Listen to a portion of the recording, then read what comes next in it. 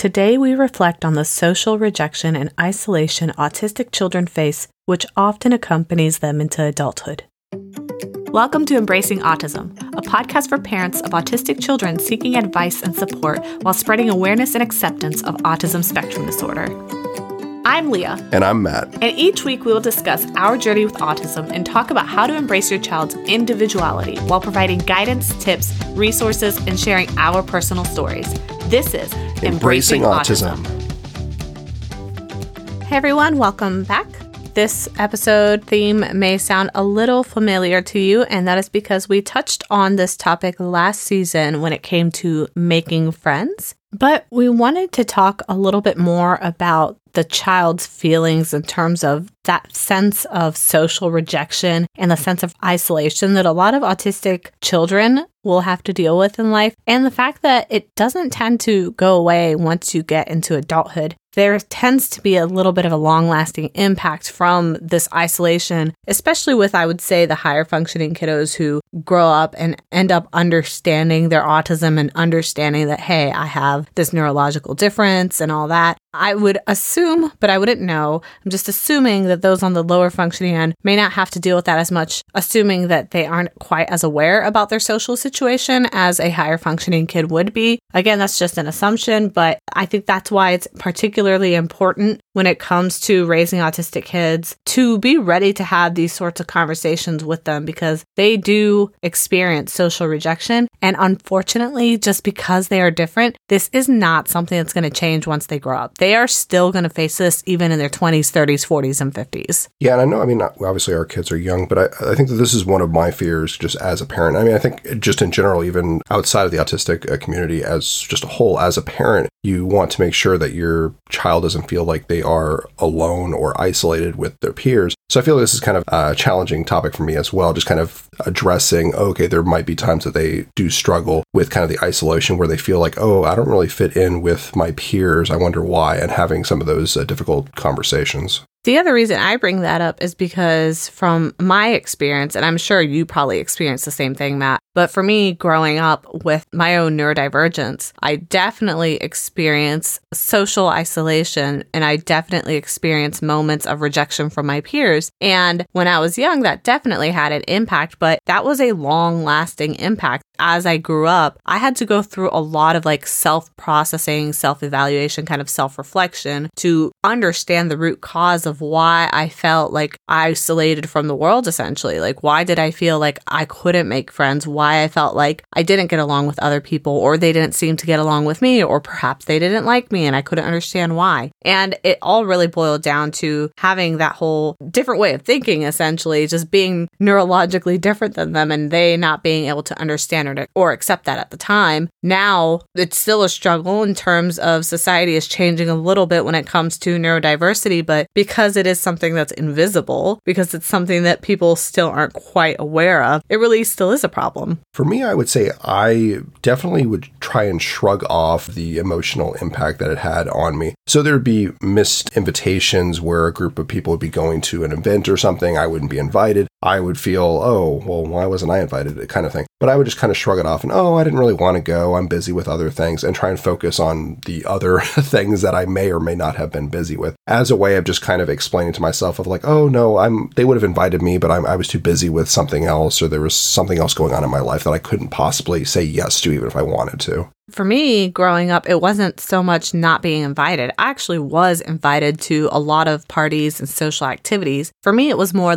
once I was there, once I was at that party or I was at that social event, I then felt very isolated and rejected by my peers because I would see them all interacting with each other and kind of leaving me out. So I would feel like I was basically being invited as a courtesy, but nobody actually wanted me there because I was off to the side and nobody really ever tried to reach out to me. I tried reaching out to people, but it just didn't click. It didn't seem to work. And I couldn't quite understand what was going on. I didn't really understand why I couldn't connect into this group. And I would basically go to parties and I would go to these social events, basically just to watch other people have fun and for the snacks. And I was going to say, and that might also be worse than my situation because, that is basically isolation within a crowd. So you have that quasi, oh, I'm a part of a gang or a group that's hanging out, but then to basically be isolated while everyone else is socializing almost makes it a little bit more difficult. Yeah, it's kind of like a false sense of security where you kind of think you're getting somewhere. So you get excited, but then you get there and then you realize you're still not part of the circle. So I feel like that sometimes can be worse because you think you're making progress when you're actually not. So like that can kind of give you like false hope for a little bit.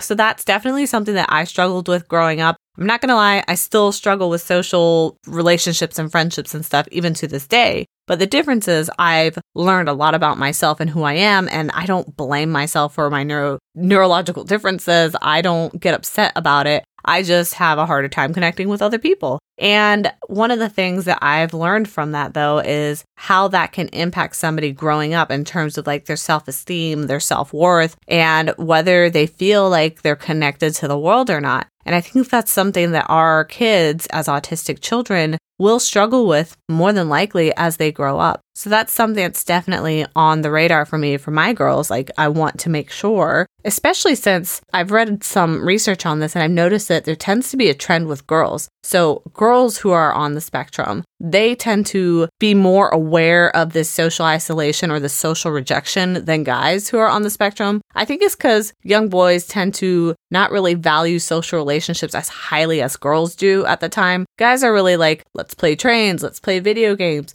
But girls are socializing, like they're talking, they're chatting, they're gossiping. I think the threshold is much lower for friendship or interactions as a boy or a man. Overall, I don't think there is much of a threshold. It's basically if you have a common interest and you can do a quick back and forth conversation with, you're going to engage in that conversation. And then it's like, oh, we had a pleasant conversation. Like, let's do this again. So as long as you're able to find a commonality, you're kind of set. But I feel like with girls and women, that is a different threshold altogether. I mean, 100%, because growing up and to this day, I've had a much easier time making friendships and social relationships with guys than I have with girls. Because you're right, with guys, it is a lower threshold. It's not so serious, I feel like. Right. I feel like with a guy, you can kind of say the wrong thing and it's not a big deal. They kind of like laugh it off or make a joke out of it, or they just crack a joke at you instead or something like that, and then you're over it. But with girls, you say the wrong thing and they basically paint you as like the enemy, throw you out of the clique, and then they start talking about you to everyone else. So everyone else doesn't want to be your friend. So yeah, we're pretty great.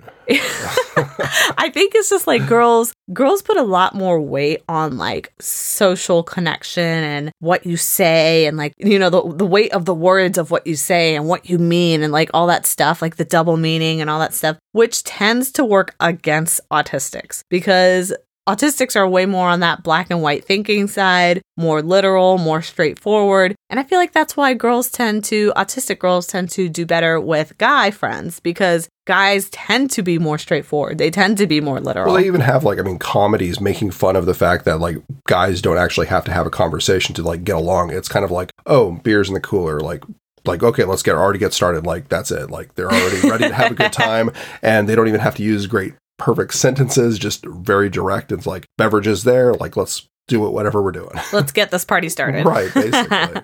Yeah, so like right off the bat, I feel like girls are at a disadvantage when it comes to trying to connect with other girls when it comes to autism. With us, since we have 2 girls, that has been something that has been on my mind quite a bit. That's going to be a challenge for them, just like it was a challenge for me. And I feel like they're probably going to have very similar challenges. And because of that, I really wanted to talk about like the sense of loneliness and isolation that brings. Part of that is also due to rejection and the rejection from peers. If a kid wants to hang out, for example, but our child is autistic, they might want to hang out, but they don't know how to play right. They might snatch your kid's toy, and it's not because they're trying to be rude. It's not because they're a bully. It's because they saw something, and to them, they're like, wow, this is awesome. I want that. And they don't have that like social component of understanding that we have to take turns, we have to ask, we have to share. And a lot of times to the public eye and to other kids' eye, it just comes off as rude or undisciplined or just like a bad kid. That already kind of hurts autistic kids as well because their behavior to the untrained eye seems like a spoiled or bad kid when it really isn't. Right. So when I see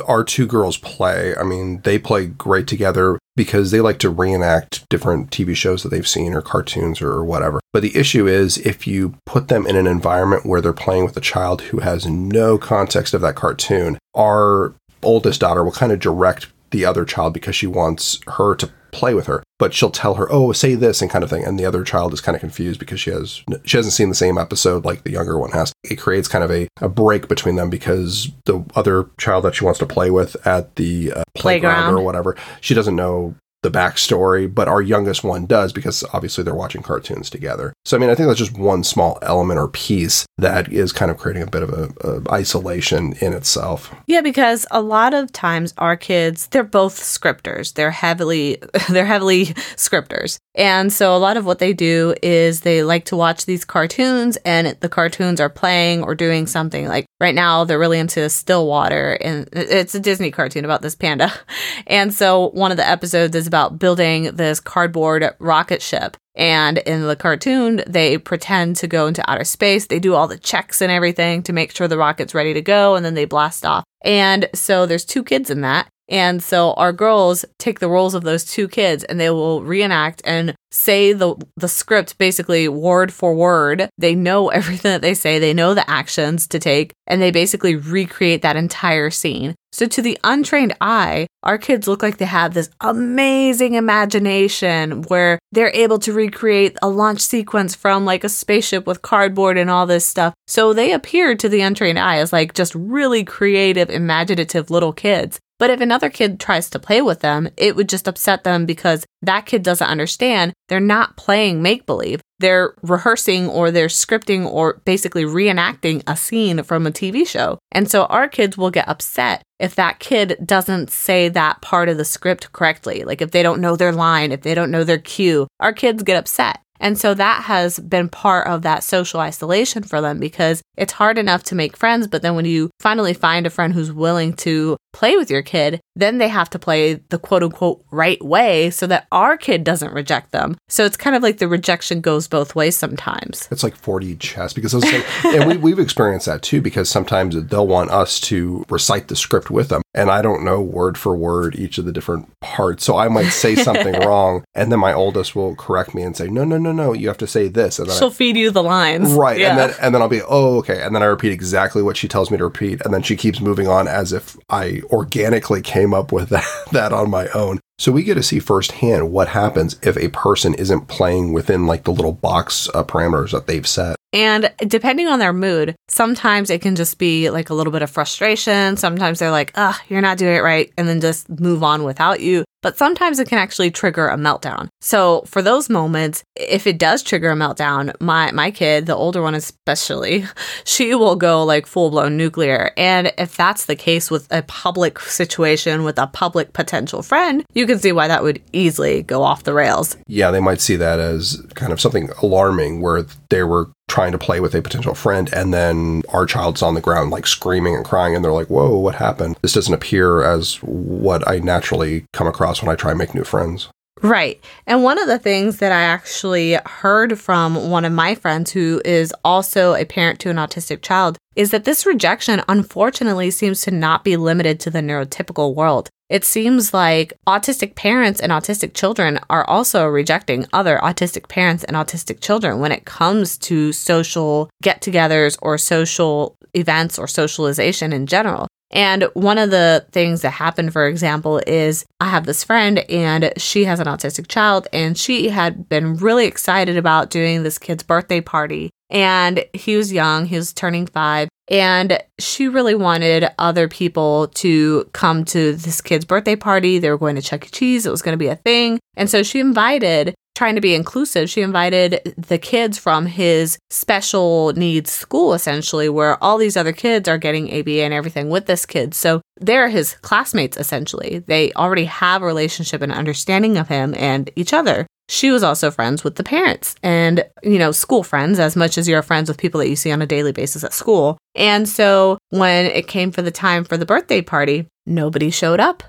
She was not getting any RSVPs. She was following up with them, trying to see if anybody would be willing to come. And that to me is really heartbreaking because I feel like it's hard enough trying to get your kid any sort of normalcy or sense of normalcy in terms of a social connection or a social group. Having a birthday party at Chuck E. Cheese, that's a big deal for any kid, but for an autistic kid, it's an even bigger deal because Chuck E. Cheese is not always accessible to a kid who has a lot of sensory issues. Chuck E. Cheese is doing these sensory days now, which is why this parent was able to do this. But to be able to even do that is already something that's difficult in general. And then to not have this social support system from parents who, of all parents, should understand what your kid is going through. Other parents of autistic kids, we need to have each other's backs. When you know how hard it is for these kids to have other friends and go and do things like any other kid would. I just feel like it should be our duty as autistic parents to be there for each other and like show up to these events. I think we need to have each other's backs and show up for these kids. And I'm a little surprised that that was kind of the take. I mean, that it was kind of his autistic class that didn't show up. Because I've heard stories where it's a autistic child and like neurotypical children who don't bother showing up to the birthday. And I find that absolutely like horrible. But then the fact that this was his own class that, I mean, kind of bailed on him, I mean, that's horrific. I mean, as a parent, if that happened to like our daughters, I would just feel absolutely horrible. And I mean, I'm not really sure how you have the conversation with them. I mean, just kind of like, well, I mean, this is really unfortunate. Like, I mean, I don't even know how. I would probably struggle with that conversation, just trying to address why no one showed up to your birthday. I mean, obviously, any birthday party that we are invited to, I mean, we make sure we can try and, I mean, accommodate it as best possible. I mean, I think every birthday that we've been invited to for the girls, we've gone to just so we can be present there. I mean, heaven forbid no one else shows up. I mean, at least we're there to try and provide some support for the kid. Yeah, and I remember when we celebrated the girl's first birthday and how challenging that was because we also couldn't get anyone to show up for the birthday parties. And that was when they were very little, so I kind of forgave it like, you know, nobody knows them. They're only one. They don't have a social life yet. But I kind of started to think about as they grow up and when they're having these birthday parties or when they're having these social gatherings, I was starting to think about how sad it would be to me as a mom. I know sometimes this is just us and the kid probably doesn't even care. Sometimes, yeah, sometimes the kids don't really even care. But I feel like since we don't know that, since we don't know if they actually care or not, I like to err on the side of caution and act like they care and do my best to meet that potential need than to assume that they don't care and miss that mark. One of the things that really disappointed me in this situation with my friend was how the autism community, the autistic children and the parents of those autistic children did not show up for one of their own. And that kind of really bothered me because I feel like that is something that as a parent to an autistic child, like you should know better. You should know how difficult it is for this child to have this social event. And I know there can be excuses for that. Like perhaps they were having a meltdown. Perhaps that kid out of town. Or they couldn't transition. But nobody showed up. Not a single person. So I feel like it's not possible everyone had an excuse. For me, the takeaway from that and what I wanted to share with all of you guys listening out there is in order for us to make the world a better place for our children and for our children's futures, we have to look internally first. Like we need to work on ourselves first and we need to see what are we doing or what can we do or what can we improve on personally to take those steps to make the world a better place for our child. And that's when I think about that whole golden rule, like do unto others as you'd like them to do unto you. And for me, in the world of autism, the way I see that is, how would you like your child to be treated by the world? How would you like your child to be treated by other parents, other children? Would you want your child to be rejected like that? Or would you want other parents to show up for them and have them encourage their children? I understand that accommodations need to be made. So as the parent, I would be like, for us, Matt and I, we have a rule with birthday parties. What's that rule again about showing up for people? I mean, we always show up. Exactly. We always show up. Yeah. I mean, if we get an invitation, unless it's like medical emergency, we already had some sort of other appointment or something scheduled prior, or like some sort of schedule conflict, even if we don't really want to go or we know it might be stressful, we show up for that person. We go out of our way and show up for that person because we know how important it would have been for us and our kid. And even if we don't want to go, we show up and support that person. That's what we need to start doing more as a community, is showing up for each other. Even if for some reason you were not able to make it the entire time, there might be a meltdown once you get there. I think at least put forth the effort to show up or make an effort to be there. Our girls recently went to a couple of birthday parties and we were able to make it maybe part of the time, half the time, because they were kind of getting kind of cranky and kind of having a little bit of quasi beginner meltdown. Right. So we had to kind of say like, oh, thank you so much for inviting us, but we gotta have to go. Right. But I mean, we were there for an hour and a half, 2 hours or so. But I mean, we made the effort to actually be there so they know that, okay, we will show up if you invite us to anything. So I think that just shows the intent to try and do good to your fellow human. Right. And in terms of the sense of rejection, this will help your child, I think, also feel less rejected in the sense that if you're able to build these networks, you can have other parents who you can also rely on. If you do kind of like a tit for tat, like you show up for me, I'll show up for you, you guys can ensure that both of your children are mutually not feeling rejected. And so that's one of the things that we can do to help out our children. We also have to have those hard talks with our kids as they get older, as they get more mature, just trying to talk to them about their neurodiversity and how some kids maybe don't understand that yet or aren't quite mature enough to understand that. Have those hard talks with them. But I think it first really starts with dealing with the parents, because if you have a younger kid in particular, the parents are really ruling that roost. So the child doesn't have as much say as the parent. And I feel like that's really like through teenagehood and early adulthood. Well, I was say, because you're the one basically telling them, we're going to this, I'm driving you to this, let's get you dressed. And like basically all the components to basically get you to that party is at the parents' focus or expense. Right. They're the ones controlling it. Right. Exactly. That's a cool word. So the big question then is, what can we do about it? What, if anything, can we do about it? I think the big one, as we mentioned, is creating those support networks and making sure you have each other's back. But what do we do in terms of my child is actually feeling that sense of rejection, or they are struggling to build these social relationships, or it is having some sort of like emotional impact on them? I think when it comes to the emotional stuff, again, depending on the age, but really you can start quite young, get them into some sort of therapy early if you feel like they're starting to struggle with these deep emotional challenges. And with the younger kids, you can start off with play therapy, which I've mentioned before. It's just therapy through play. Older kids can try to do talk therapy, art therapy, music therapy. There's so many ways. Even if your child is nonverbal, they can still express themselves through art, through music, through dance, all sorts of things and ways that they can express themselves or communicate. So those are some areas that you can look at. In terms of helping them build social relationships, I think that us as parents, building relationships with their peers' parents is probably the best first step. Right. I was trying to think of like, okay, so you try and have them be friends essentially with like other family members. So like if they have like a cousin or something, I feel like family is kind of like your first friend.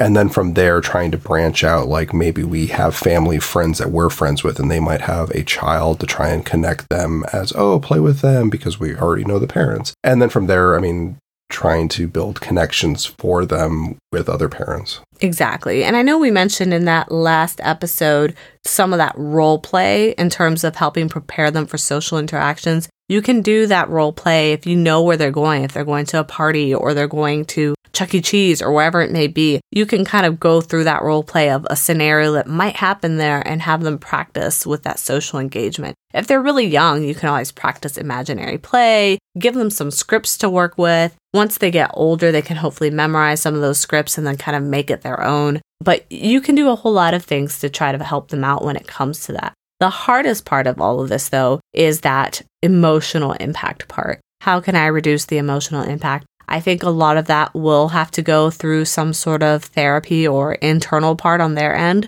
They have to process this themselves. Again, they are on that higher functioning end. I'm not sure if this would be so much a problem on the lower functioning end, but for whoever it may be applicable to, that's something that is going to require some self-reflection, some therapy more than likely. But as the parent, we're there to be their stronghold. We're there to be their fortress. We're there to be their rock when times are difficult. And if you sense that your child is feeling isolated, if you sense that your child is internalizing some of this, if you sense something's off with my kid and I can tell that they feel lonely and they feel like it's their fault or they feel like they're to blame, that's the point in time where me as a parent, I feel like I need to step in here. I need to make sure that my kid knows their worth and their value and that they know that their worth and their value does not come from the world. Their worth and their value comes from the inside, their internal worth and value. It doesn't come from the outside world. So that's where we as parents have to make sure we're having those difficult conversations with them as well. Of course, depends on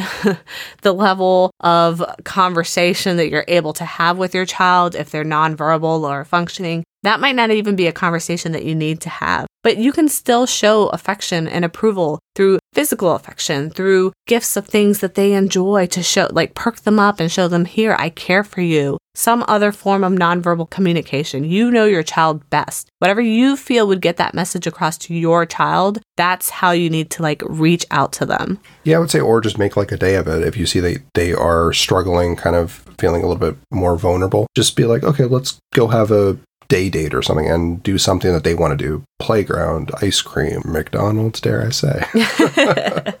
Whatever it is that would kind of boost their spirits a little bit. I mean, yes, I understand food can't solve all problems, but at least it provides a temporary Band-Aid? Well, I guess it kind of boosts your spirits up a little bit. So you're like, oh, I'm excited. I'm to get food I don't ordinarily get. So it temporarily boosts your spirits. And then you're more open to kind of having these conversations, or you feel like someone actually cares because they're making the effort to be with you and to spend time with you or do the things that you enjoy. Which again, food might be a problem if you have sensory issues with food. That's why I said McDonald's. Maybe some chicken nuggets, or maybe a ball pit, maybe a new swing ride, or whatever it is that they like. Try to keep them as optimistic as possible without getting to that toxic positivity where you're not acknowledging that there is pain and you're not acknowledging that there is loneliness. We don't want to get to that point. We want to acknowledge how they're feeling, but also give them hope and give them tools and resources, whether that be a therapist, whether that be you being that social lubricant where you're kind of helping them make friends by you making friends with the parents first and then making it easier, or perhaps creating safe environments for them to have friends, like have them invite them over to your house. Perhaps they're more comfortable there because they're used to that environment. Or maybe they're better doing remote gaming where all they have to do is talk over a video game system and they don't need to be face to face with that kid. Get creative in how you approach it, but always, again, keep that door for communication open and make sure you have your finger on the pulse of how your kid is feeling, whether they're feeling rejected, whether they're feeling depressed, whether they're feeling isolated. It's important to keep our finger on that pulse and really understand how our kid is feeling. This is harder to do depending on the level of communication that your child has. If your child is not really struggling with this, I would focus more on making sure that they're feeling involved in your family, involved in these events. Even if you feel like they're not interested, maybe they're nonverbal, maybe they like to be in their own world like my kid used to be. If that's the case, don't feel or believe that just because they appear like they don't care, that they actually don't care. I've heard a lot of stories where nonverbal autistic children weren't being included, and as they grew up and started to be able to communicate more through writing, they expressed how they were aware of this and they felt rejected as a child. And just because they were nonverbal didn't mean they didn't want to partake with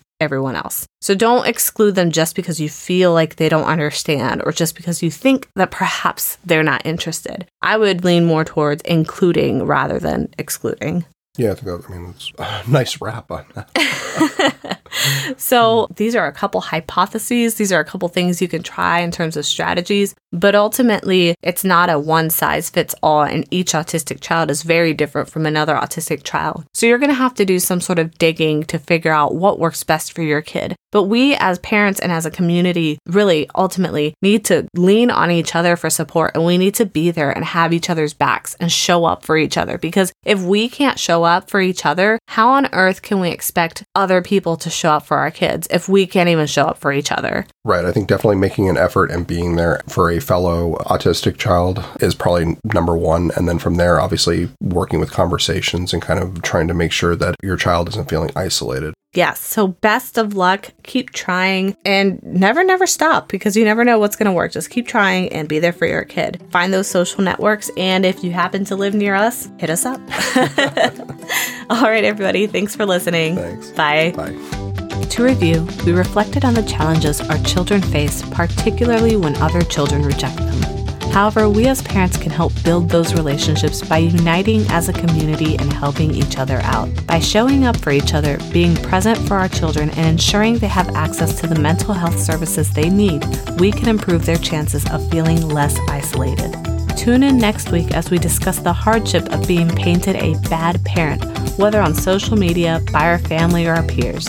We answer questions such as, why is the online community so hostile towards parents of autistic children?